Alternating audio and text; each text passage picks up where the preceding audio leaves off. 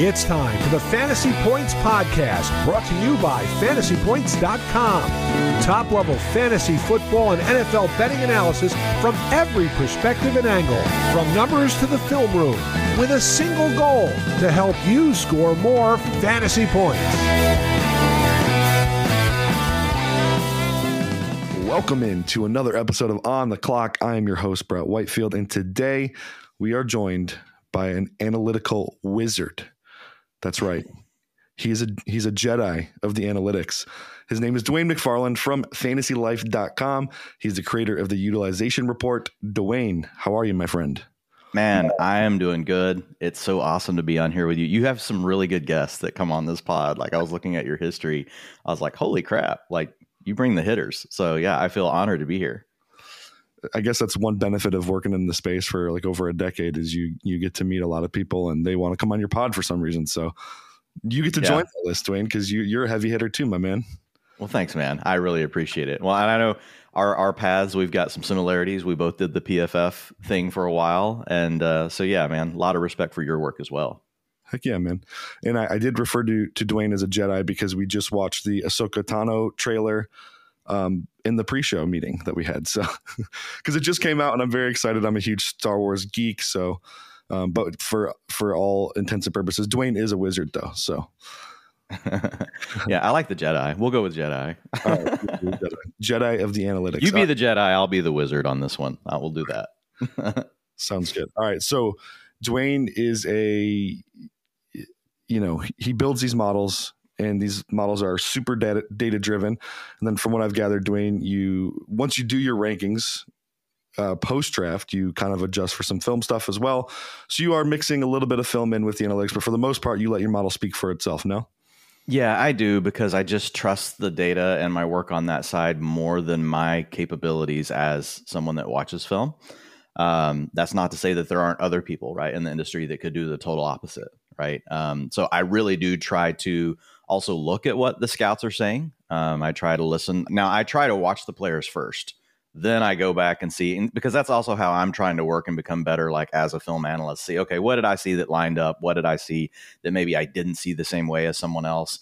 I may even reach out to them, and ask, and sometimes, you get a response. So always just trying to figure out ways to become better. But I watch the film as I do the model. So the way I create the model is pretty simple. It's really driven by fantasy. So I'm looking at the first 3 years of fantasy production, average points per game.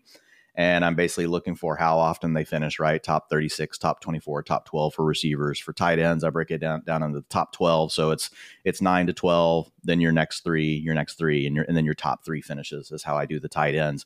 But essentially, I let the correlation, right, between, all the different metrics that I study to those first 3 years of production really drive everything for the model and the way that the model gets weighted. And it kind of is what it is. It's not perfect, but I don't try to, like I have in the past, like sit around like, well, if I tweak this way, this way, and this way, like do my percentiles get even better, right, as far as beating draft capital and things like that. And what I found is sometimes you'll just end up over tightening the model to a variable that may be there for 2 years, right? And then it's gone again. And so now I'll even back off a little bit from what it tells me exactly the way the weighting should be. Like I'll keep it a little bit looser than that, be a little more conservative. I create some overlap and some data points that are similar to one another, just because the way that they may affect the model. So my main goal, right, is to have a model that's really thorough. I try not to let people fall through the cracks, but I don't get like overly hell bent on saying, oh my God, this is the one thing, like this is the thing that matters, for everyone. Now I'll share with some of them with you guys as we go, like the things for each position, like that pop the most after draft capital. Happy to share some of that. But yeah, that's how I approach the model. And then as far as watching the film, I'm just looking so especially I like using the data to help lead me when I watch the film as well, right? So there's certain things I'm going to be looking for. If I know certain elements of a player's game really drove them up in the model, well, then I really want to be looking for those things on film where they happen to be running wide open on those plays because of busted coverage. And if I see something like that, I'll put that in the notes for the player write-ups for the tiers. Well, I'm feeling shots fired for Jalen Hyatt already. Oh, yeah. Yeah, lots of stack formations for Jalen, even when he was on the outside. Like if you go watch the game against Kentucky, like he had 2 plays where basically like his cornerback just got lost on the stack formation. There were 3 plays like that in the season. Now, what I will say for Jalen, is once you make a mistake with him, like it's over, like he's gone, like you're not catching up. So that's still Jalen. So, and I want your thoughts here because you watch a lot of film. So Jalen's a really interesting one to start with because when you watch him and he plays against, the SEC, he is really getting over the top of some of the best players in the league. Now, the team did everything they could to give him free releases and scheme him up all day long, kept him in the slot. He was off the ball almost all the time. I mean, over 90% of the time, I think he lined up off ball, 88% of his career in the slot. So they didn't put him on the line of scrimmage. So our sample size is pretty small. Like, can he beat any sort of physical press coverage? We're not sure. Like, when I watched him do it and the data, it's a small sample. It wasn't terrible. Like, he was okay at it. But you don't know. Did the team do that because he can't win that way, or just because, you know what, he's the best player on our team, we're just going to scheme him up? You don't always know. Yeah, the speed is so special. I mean, I call this FU play calling. It's like we're their scheme is funny.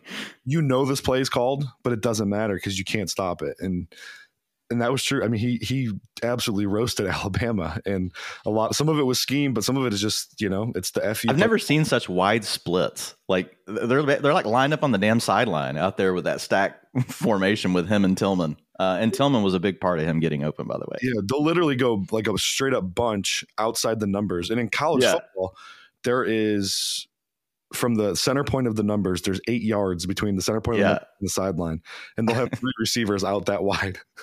Yeah, it's like, so I mean, we're either going straight or we're breaking in, but it worked for them. So when I watch a guy like Jalen Hyatt, Dwain, I'm looking for, is there anything translatable to his game to the NFL other than just pure speed? Mm-hmm. And what I see from him is like really, really good stop ability, really good change of direction skills, and that explosive first step. So that tells me he has all the tools he needs to be a functioning route runner. Now, unfortunately, we don't have tape to see how good he is at playing through contact, how good he is at absorbing that, getting off of tight coverage at the top of his stem, shaking that loose. Those are things that he is going to have a developmental runway for sure. But I still like the guy because the physical traits are out of this world, and he produced at such a high level. It's like we can't throw the baby out with the bathwater. We realize that a lot of that was manufactured production. But dude, 1,085 yards and 13 touchdowns were on plays with a step or more of separation last year. It's insane, man. 337 of his 387 routes were aligned off of the line of scrimmage. So it is hard. It's crazy. And you know what's even crazier? He's faster than he tested. Oh, yeah. Everyone to know that. Yeah, when I saw people complaining about the 40 time, the 4.4, I was not worried at all because I had already watched him. And I was like, dude, just go watch. I mean, he's just toasting SEC players. And it's not all free releases. There are times when a guy has perfect responsibility and is set up, and Jalen just blows by him, and they're good players. So I'm not worried about that. He's definitely faster than that 4.4. Yeah, and his high school track record speaks for itself. College track record even too, early in his career. And then Zebra Technologies has put out, he hit 22 plus miles an hour several times last year, which go look at and the NFL list. Yeah, you got not even 4 guys that hit that mark. So he'll be a top. Who's your comp? Will Fuller. Okay, I had Will Fuller in there too. Lance Zierlein had Deshaun Jackson, which I see. I just, it's tough when you get to praise like that because Deshaun played for so long and was such a difference maker, for multiple teams. But Will Fuller actually was a name that I wrote that I said that comes to mind the most when I watch Hyatt play. Hyatt can catch though is the difference there. Like, I don't think it should be a liability.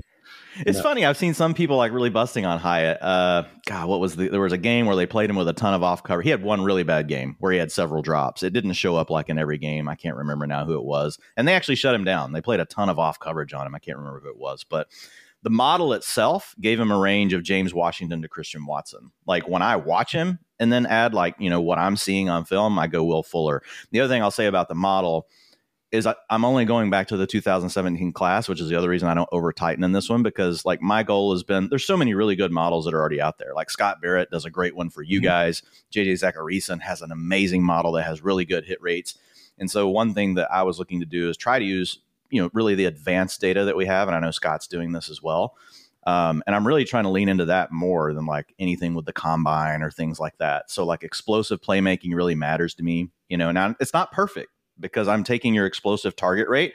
Well, if your quarterback is bad, that's going to impact your explosive target rate. So just like a 40 time, is not I'd much rather, I will say this has way more signal in the model than a 40 time or even a speed score. So I still like it better, but it's not perfect. So trying to piece the things together, right? So explosive play rate's really big, but there's two components of that, right? Can you attack downfield? So part of that's your average depth of target, which we've seen really wide receivers and tight ends typically own that. Sometimes you'll see a little more variance in college or when they make the transition to the NFL. But then the other component is yards after the catch, right? Which brings me like to another guy I really am curious with you, like is Quentin Johnston. Because like he has this rare, yes, he can stretch the field. There are some issues there, but like after the catch, like that little spin move he has, and he's so thick down low, like the first tackler on those hitch routes, the slant routes, when he reverses out of it, like you don't see a lot of guys that can do both of those things. Now he has work to do in both of those areas, but like the raw ability, like looks really good for Quentin Johnston. Yeah, Johnson is still my wide receiver one. Okay. He's a guy I really, really like. His physical traits are special. You don't see guys his size with the ankle flexibility, the hip sync that he has. So I think he has the traits to be like an elite level route runner at the NFL level. Now, he doesn't play really to his size at the catch point. Some of that was Max Duggan. Max was not on target very often and put QJ in some really awkward spots. But ultimately, I think, QJ reminds me a lot of Christian Watson, the guy you already invoked. He does have that yards after catch ability, and I just think he's a really good playmaker, and his ceiling is so high to me because of the things he can do with his body at his size. I don't think it's fair to the NFL if he develops. I agree. Hands. Career average depth of target of 15.6. And just to like give some context. So like when I look at average depth of target and I look at yards after the catch, like they really typically as your ADOT goes up, your yards after the catch comes down, right? A lot of things change. Like your catch rate's going to go down as your ADOT goes up. Your contested catch rate goes up as your ADOT goes up. And it makes sense, right? If you're going deeper down the field, you're dealing with, especially against a lot of zone coverages, you're going to be dealing with a cornerback plus a safety by the time the ball gets there. But what was really interesting for me with Quentin Johnston was the fact that, even though he had a plus 14 average depth of target, the average, right, over the since 2014 is 4.9 yards after the catch for wide receivers with that kind of average depth of target. And they had to have at least, 250 routes to get to this, but 8.3 was the yards after the catch for Johnston on his career. So almost, doubling, not quite doubling, but, 3.4 yards above, what the average is. So, I mean, like it's rare to see someone that can do both of those things. And so I do. And the other thing I would ask you is like, I hear a lot of people, well, he plays small, he body catches. And I'm like, I used to really get hung up on body catching, but like the longer I've watched film, like I'd rather a guy be able to pluck it in front of them all the time. I think it is a plus. But for a big guy like him, and I grew up watching Michael Irvin. Like I grew up watching, the Cowboys. My dad was a huge Cowboy fan. And like Michael Irvin caught a ton of stuff, like on hitch routes, slant routes. And that's mostly where I see Johnston doing that. And he's big, he's boxing out the defender. And it doesn't seem, he does have some focused drops, but like his overall drop rate was not bad, especially again for his average depth of target. Yeah. When you scout him from a technique standpoint, like he does greet the football awkwardly. He does clap at a lot of footballs. I think a lot of people. Yeah, that's what Matt Waldman told me. Matt Waldman, I asked him about Quentin Johnston, and he said he called him a clapper.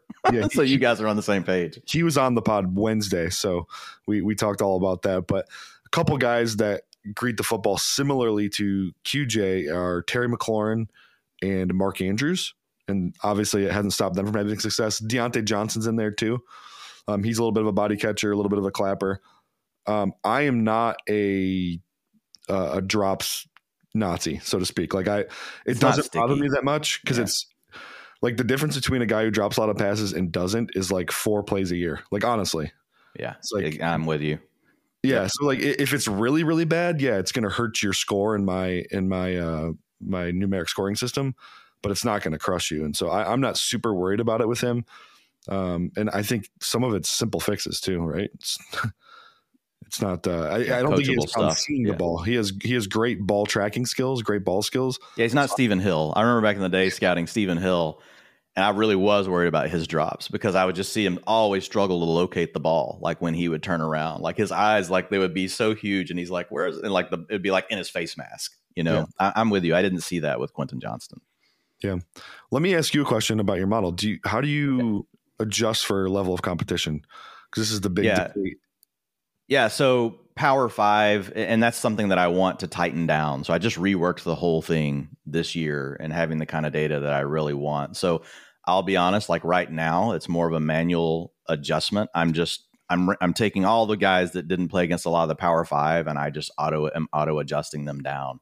But it's not based on like, hey, this great big study that I did about what should a Power 5 guy look like. Now, you've done this long enough, and I've done it long enough. I know when I'm looking at an FCS yards per route run, and it's like a 5. Like I've seen it a lot. Like you don't see it when you're looking at guys that play the Power 5, so it's there. But as far as like how much to adjust it down, that's one of my goals for the model next year is like to just actually make that more precise.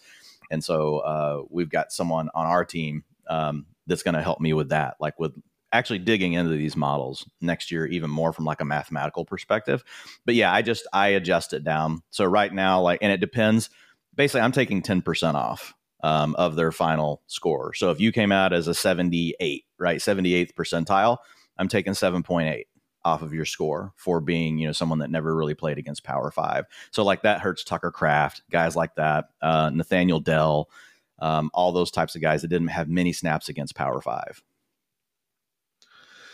Yeah, that's interesting. So like Christian Watson's a good example of a guy I was higher on than everybody last year. I had a first round grade on him. I think I was the first person to give him a top 50 grade even. And all my analytical friends thought I was crazy. Like, Yeah. Well, and that's why you really do have to be careful with it. I liked Christian Watson as well. I think it sounds like film better than I do, but when I watched him, what I could get my hands on, like Christian Watson, it was tougher. There wasn't as much film, but yeah, I did like him. And I loved the landing spot. I loved when he went to Green Bay just with what they had going on. So yeah, I do think you have to be careful. And so I'll probably need to talk to you more in next off season. Like, what are the things that you think are most translatable, that kind of thing? Like when we're watching these guys that come from the smaller schools, that's something I talk a lot to Matt Waldman about too. Yeah, for sure. Matt's a great guy to talk about that. His process is very similar to mine, actually, very criteria driven. And then, that's why I love his, is I can see everything that came to a grade, on a player. Most of these scouts don't give you any of that. And you just get blurb sound bites. Not saying they don't do the work, but you don't get to see it. You get to see all of Matt's. So, yeah. Yeah, that's cool. Yeah, for receivers, I have like nine traits that I score them on, functionality and then also repeatability. So, okay. But yeah, what about, we talked QJ, we talked Hyatt. Who are some other guys that your model? Give me your top 5 if you don't mind. Yeah, I don't mind. So JSN is number 1. He came out 90th percentile in the model, which is a really good score. Now, this is that the scores I'm giving you right now are also, I'm using expected draft capital as well. So I've went ahead and included that based on the latest mock stuff. So I use grinding the mocks for the top guys. And then I use, mock draft database, as well for some of these guys that aren't over on grinding the mocks. And then, so JSN's at the top. I'm sure you've talked about him a ton. I have QJ number 2. I've got Jordan Addison out of USC, formerly Pitt, at number 3. Jalen Hyatt now that ends tier 1 for me. Okay. You could technically separate JSN into his own tier. I have them all 3 in one tier. JSN's a 90th percentile, and I've got Addison and Quentin Johnston are both at the 87th percentile in the model. So, and over 85% in my model is really good. Jalen Hyatt is the beginning of tier 2. Then I have Zay Flowers, and then I've got Josh Downs, and I've got Marvin Mims as wide receiver 7. Mims is the guy that actually popped the most in the model. So despite having expected 3rd round draft capital, he's still grading out in tier 2. Draft capital is the number 1 factor, right? I mean, it's just proven. It's the thing that's going to matter the most when you're talking about fantasy points. And there's a lot of reasons for that. Part of it is like the NFL does, they know what they're doing a decent amount of the time. But the other part is once you get the draft capital, you get more chances. You get more chances to prove yourself and move forward. But with Mims, he's a guy that in the model, when you remove draft capital, like he's borderline tier 1. Now, so he's a guy I spent a lot of time watching. So I'm very curious to hear what your thoughts are on him. But the things that made him really pop in the model, he did show that he could stretch the field. So his explosive play rate is really high. But then when I watch him, like, the speed is good, but it's not like tantalizing. Like, and a lot of his production came on like deep crossers where he was basically cut loose in the secondary. So that worried me a little bit with him versus a lot of the vertical stuff, a lot of acrobatic catches. Like he made some fantastic catches for sure. Like some great body adjustment, that kind of stuff. But I do worry a little bit, like at the next level, will he really be able to stretch the defense out like he did at Oklahoma if he can't play something more like a slot where he can work those deep crossers, stuff more horizontal deep stuff versus just true vertical route tree like, goes and things like that. But my model, the 3 comps I had, Christian Kirk, then with DJ Chark would really be the second, and then the final would be Diami Brown. We're still kind of early in his career, but hasn't worked out so far with the Commanders. Yeah, I'm a big Marvin Mims guy. I think he scored as my 6th best receiver in this class. Okay, nice. Well, you're making me feel good. He's right there. I know Scott loves him too, so that made me feel good. If both of you guys are on board, that makes me feel better. Scott's on the pod next week, and I don't want to spoiler his model, but I know he has Mims even higher than both of us. I love what I see on tape from Mims. I do think the expected draft capital thing is interesting because I think he's a guy who's going to get drafted higher than the community says he's going to get drafted. Well, if he gets a second round pick, like to give you like, because I did put expected in the model, like if he gets a second round pick, even with second round capital, he'll be borderline on that tier 1 that I talked about. Like he would come in, like if I gave him a high second round pick, like if I put it in the model right now, he comes out 84th percentile. So 85th is my cutoff. So yeah, I'll make you a deal. If he doesn't go in the second round, I will drink a beer out of my shoe. Oh man. Okay. I'll take it. You don't have do I have to do anything in return? Like you're just offering to do this? This is how confident I am the NFL is going to see him the same way I do. Well, I hope so. I don't know why they wouldn't, to be honest. Like looking at his profile, I really don't get it. Like, again, I was hunting for things on film because I'm like, why is there a 3rd round grade on this guy? I couldn't come to terms with it. Yeah. It's some of it is fatigue, draft fatigue. So like he's been touted as this amazing player since he was in high school. He broke every Texas high school record there is. Yep. 5-star guy, goes to Oklahoma, plays quarterback in musical chairs his entire career, leads them in receiving 3 years in a row. It's just, I think it's fatigue for a lot of people. I mean, he, as a freshman, like he had a great year. Yes. I know a lot of the dynasty communities like, well, he never got to the 30th percentile dominator. Like that's not a hard and fast rule for me. Everything's on a scale. Like I do care, like, and they get points for hitting a breakout age over that 30th percentile, but everything still is really on a scale. So I wasn't that concerned about that. Like he's handled over 30% of their touchdowns and 30% of their yards in separate seasons.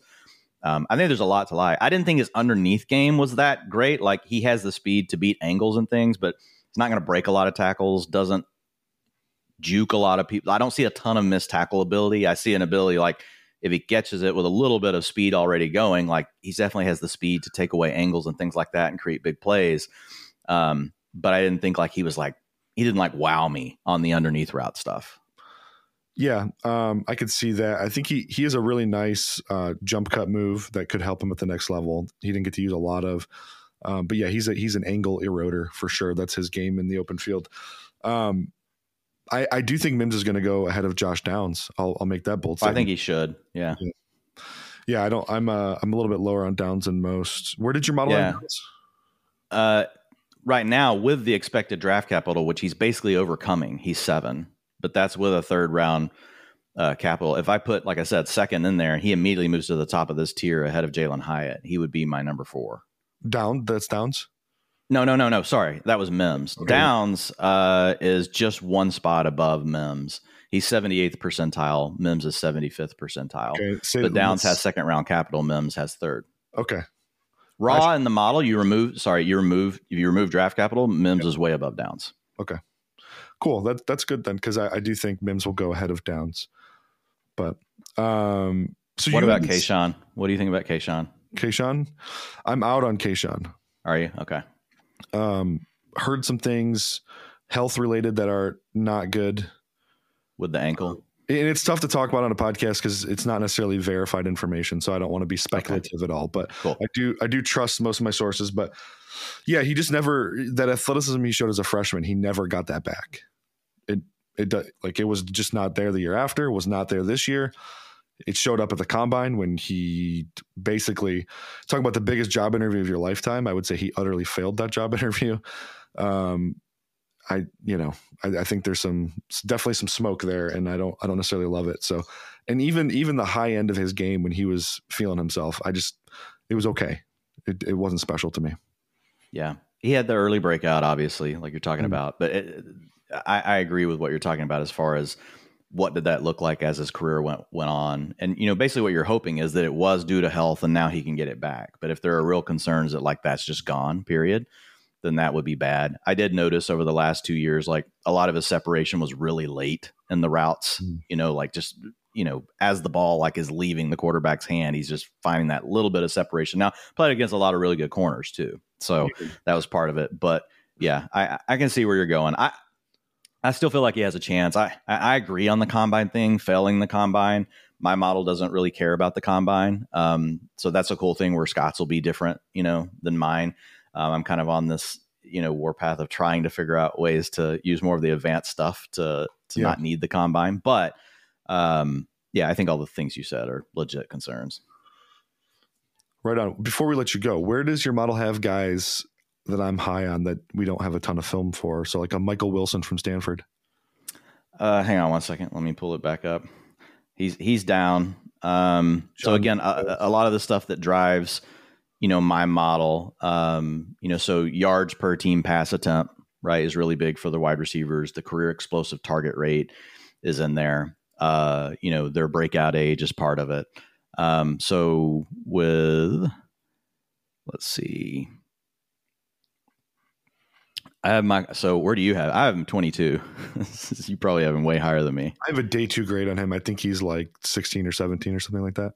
Yeah. Age is definitely hurting him. He'll be 23 and a half. So there are several guys that a lot of the scouting community likes, like Cedric Tillman. Tillman comes in 12th, AT Perry's 13th. I love Perry. So those guys are getting hurt by their age. So like you can go over to fantasylife.com and you can see the model. We're trying to make it better, but right now it's, with what we have that we can use on the site, we do have it color coded, where basically you can, it's kind of like a heat map when you're looking at it, and you'll start to see where the tier breaks are. You see the guys that are all blue and you see the red start to creep in, but that first group of guys that have the red, like they still have a lot of blue and all the data points, like, their dominator, their target shares, all that kind of stuff. But the age, right, is creeping up. Yeah. And so that's really one of the things that's on for me on Michael Wilson. And I'll be honest, I have not watched a lot of Michael Wilson, but now that you told me about him, he's a guy that I'll have to go back and watch more. Yeah, I've got, he passes all the vibe checks for me. I know it's hard to quantify, but like when I showed up at Senior Bowl week, this dude was out on the field just grinding footwork drills for an hour before practice started. Just looks incredible doing it, and I know it's on air and there's nobody covering him. So he kept, like, my opinion of him started to grow before I even watched the tape. But then when you turn on the tape, and I saw him at Senior Bowl practice all week, you see like these super high level release game that he's got. I would say he's arguably the best route runner in the class, especially from the outside, from an outside position. Just phenomenal stuff. So like I'm a sucker for good route running. If you're a good route runner, you're going to score high in my system. Love it. What about John Mingo? His career average depth of target was 9.2, which is really low for wide receiver. Now that's not in the model like it, but it's just kind of context that I like to look at with the explosive target rate, because his explosive target rate was only 18%, which comes out in the 23rd percentile, right, since 2017. So those things are hurting him in the model. But having said that, we do see guys that come out that have that kind of intermediate underneath ADOT that can be target hogs. The only problem is he was never really a target hog either, like in college. So those things are hurting him. Now he did hit a best dominator of 30%. So he did check some of the boxes. So I'm for sure going to go back and watch him. All right. Yeah, who's the next one? Deep production's definitely not his game. Like maybe in the red zone, you can throw him some fades and stuff, but he's a short to intermediate demon who's just a possession receiver. he's going to live like a possession receiver. So do you like him more than Cedric Tillman? Because a lot of people like Cedric Tillman. I saw Lance Zierlein mocked Cedric Tillman at the last first pick to the Chiefs in his mock this week. That was interesting. I saw that too. That was interesting to say the least. I don't see Tillman as a round 1 guy, but hey. Yeah, I don't either. The model doesn't either. But I was just interested if you have Wilson above Tillman, because I think Tillman has he has a little bit more vertical ability, but like still more of a possession receiver in my mind when I watch him. Yes. Yep. And you got to see that contrast a little bit towards the end of the year with him and Hyatt together. I thought Hyatt did a good job of clearing space, and they used Tillman Tillman beat up Keely Ringo pretty good this year. Yeah. Which is a good testament. And all that was short intermediate stuff. He showed up big in big games. I will give that to Tillman. Yes. His games against Alabama he was balling. For sure. No, my favorite of the big X type guys is A.T. Perry. Okay. Yep. Yeah. I love Perry. I think he's like a DJ Charkish kind of clone. I know he doesn't have that level of juice downfield, but the ADOT's there, 15 first career. Explosive target rate's a little low for that, 18%. It's a 27th percentile. This is since the 2017 class again. But with Perry, again, a big thing for him, like he checked a lot of boxes for me. The age thing's getting him. He'll be 23.9 when the NFL, almost 24 when the season starts for the NFL. Him and Nathaniel Dell and Charlie Jones are the oldest guys. So it's definitely hurting them. But when I watched Perry, I kind of got it. I like the DJ Chark vibe because he's although he's tall, he's a little more slender built, like a Chark. So like I can also see it like in his body type. I agree, probably not as much juice, but A.T. Perry's funny. Like when you watch him, like he doesn't look like it should be working, but it is. Like it's the best way I can explain it. Like he's crafty in his own way. Yeah. Sorry, what were you saying? No, those long striders are like that, man. Like they don't look fast, but they are, just because he catches corners off guard too with how quickly he gets on top of them. But he's a really good route runner for like nearly 6'4". He's really high cut as well, super long legs, fantastic route runner, which again, I'm a sucker for that. So I don't know that it'll be like a bona fide deep threat at the next level, but I think he could give you DJ Chark intermediate dominance, which that's really where Chark has made his money. I know he's been hurt the last 2 years, so it hasn't been great for Chark, but early in Chark's career, it looked like that's where he was going to dominate in the NFL, was the intermediate part of the field. And I think Perry can give you similar production. So. Yep. With you on that one. Cool. I think that should do it. We'll wrap it up. I told you 20 minutes. We're at 32. So let's get out of here. No, we're cool, man. Hey, I enjoy getting to hear other people talk about these guys, to be honest. So, and I know that from the time you spent and doing the job that you do, like, I know, like, man, you grind the film. And so like, I love coming on these kind of shows. So man, if you'll have me back at some point, I'll always be glad to come back. Oh, heck yeah. We will absolutely have you back. All right, people, you can find him on Twitter at Dwain McFarland. He's on fantasylife.com. All of his work is there. Go check out his wide receiver tight end model that are up right now. I think that would be a good read for you guys. Dwain, thank you so much. Yeah, man. Appreciate you. Have a good one. Thanks for tuning in to this edition of the Fantasy Points Podcast. Remember to subscribe, rate, and review on your favorite platform. And come join the roster at fantasypoints.com.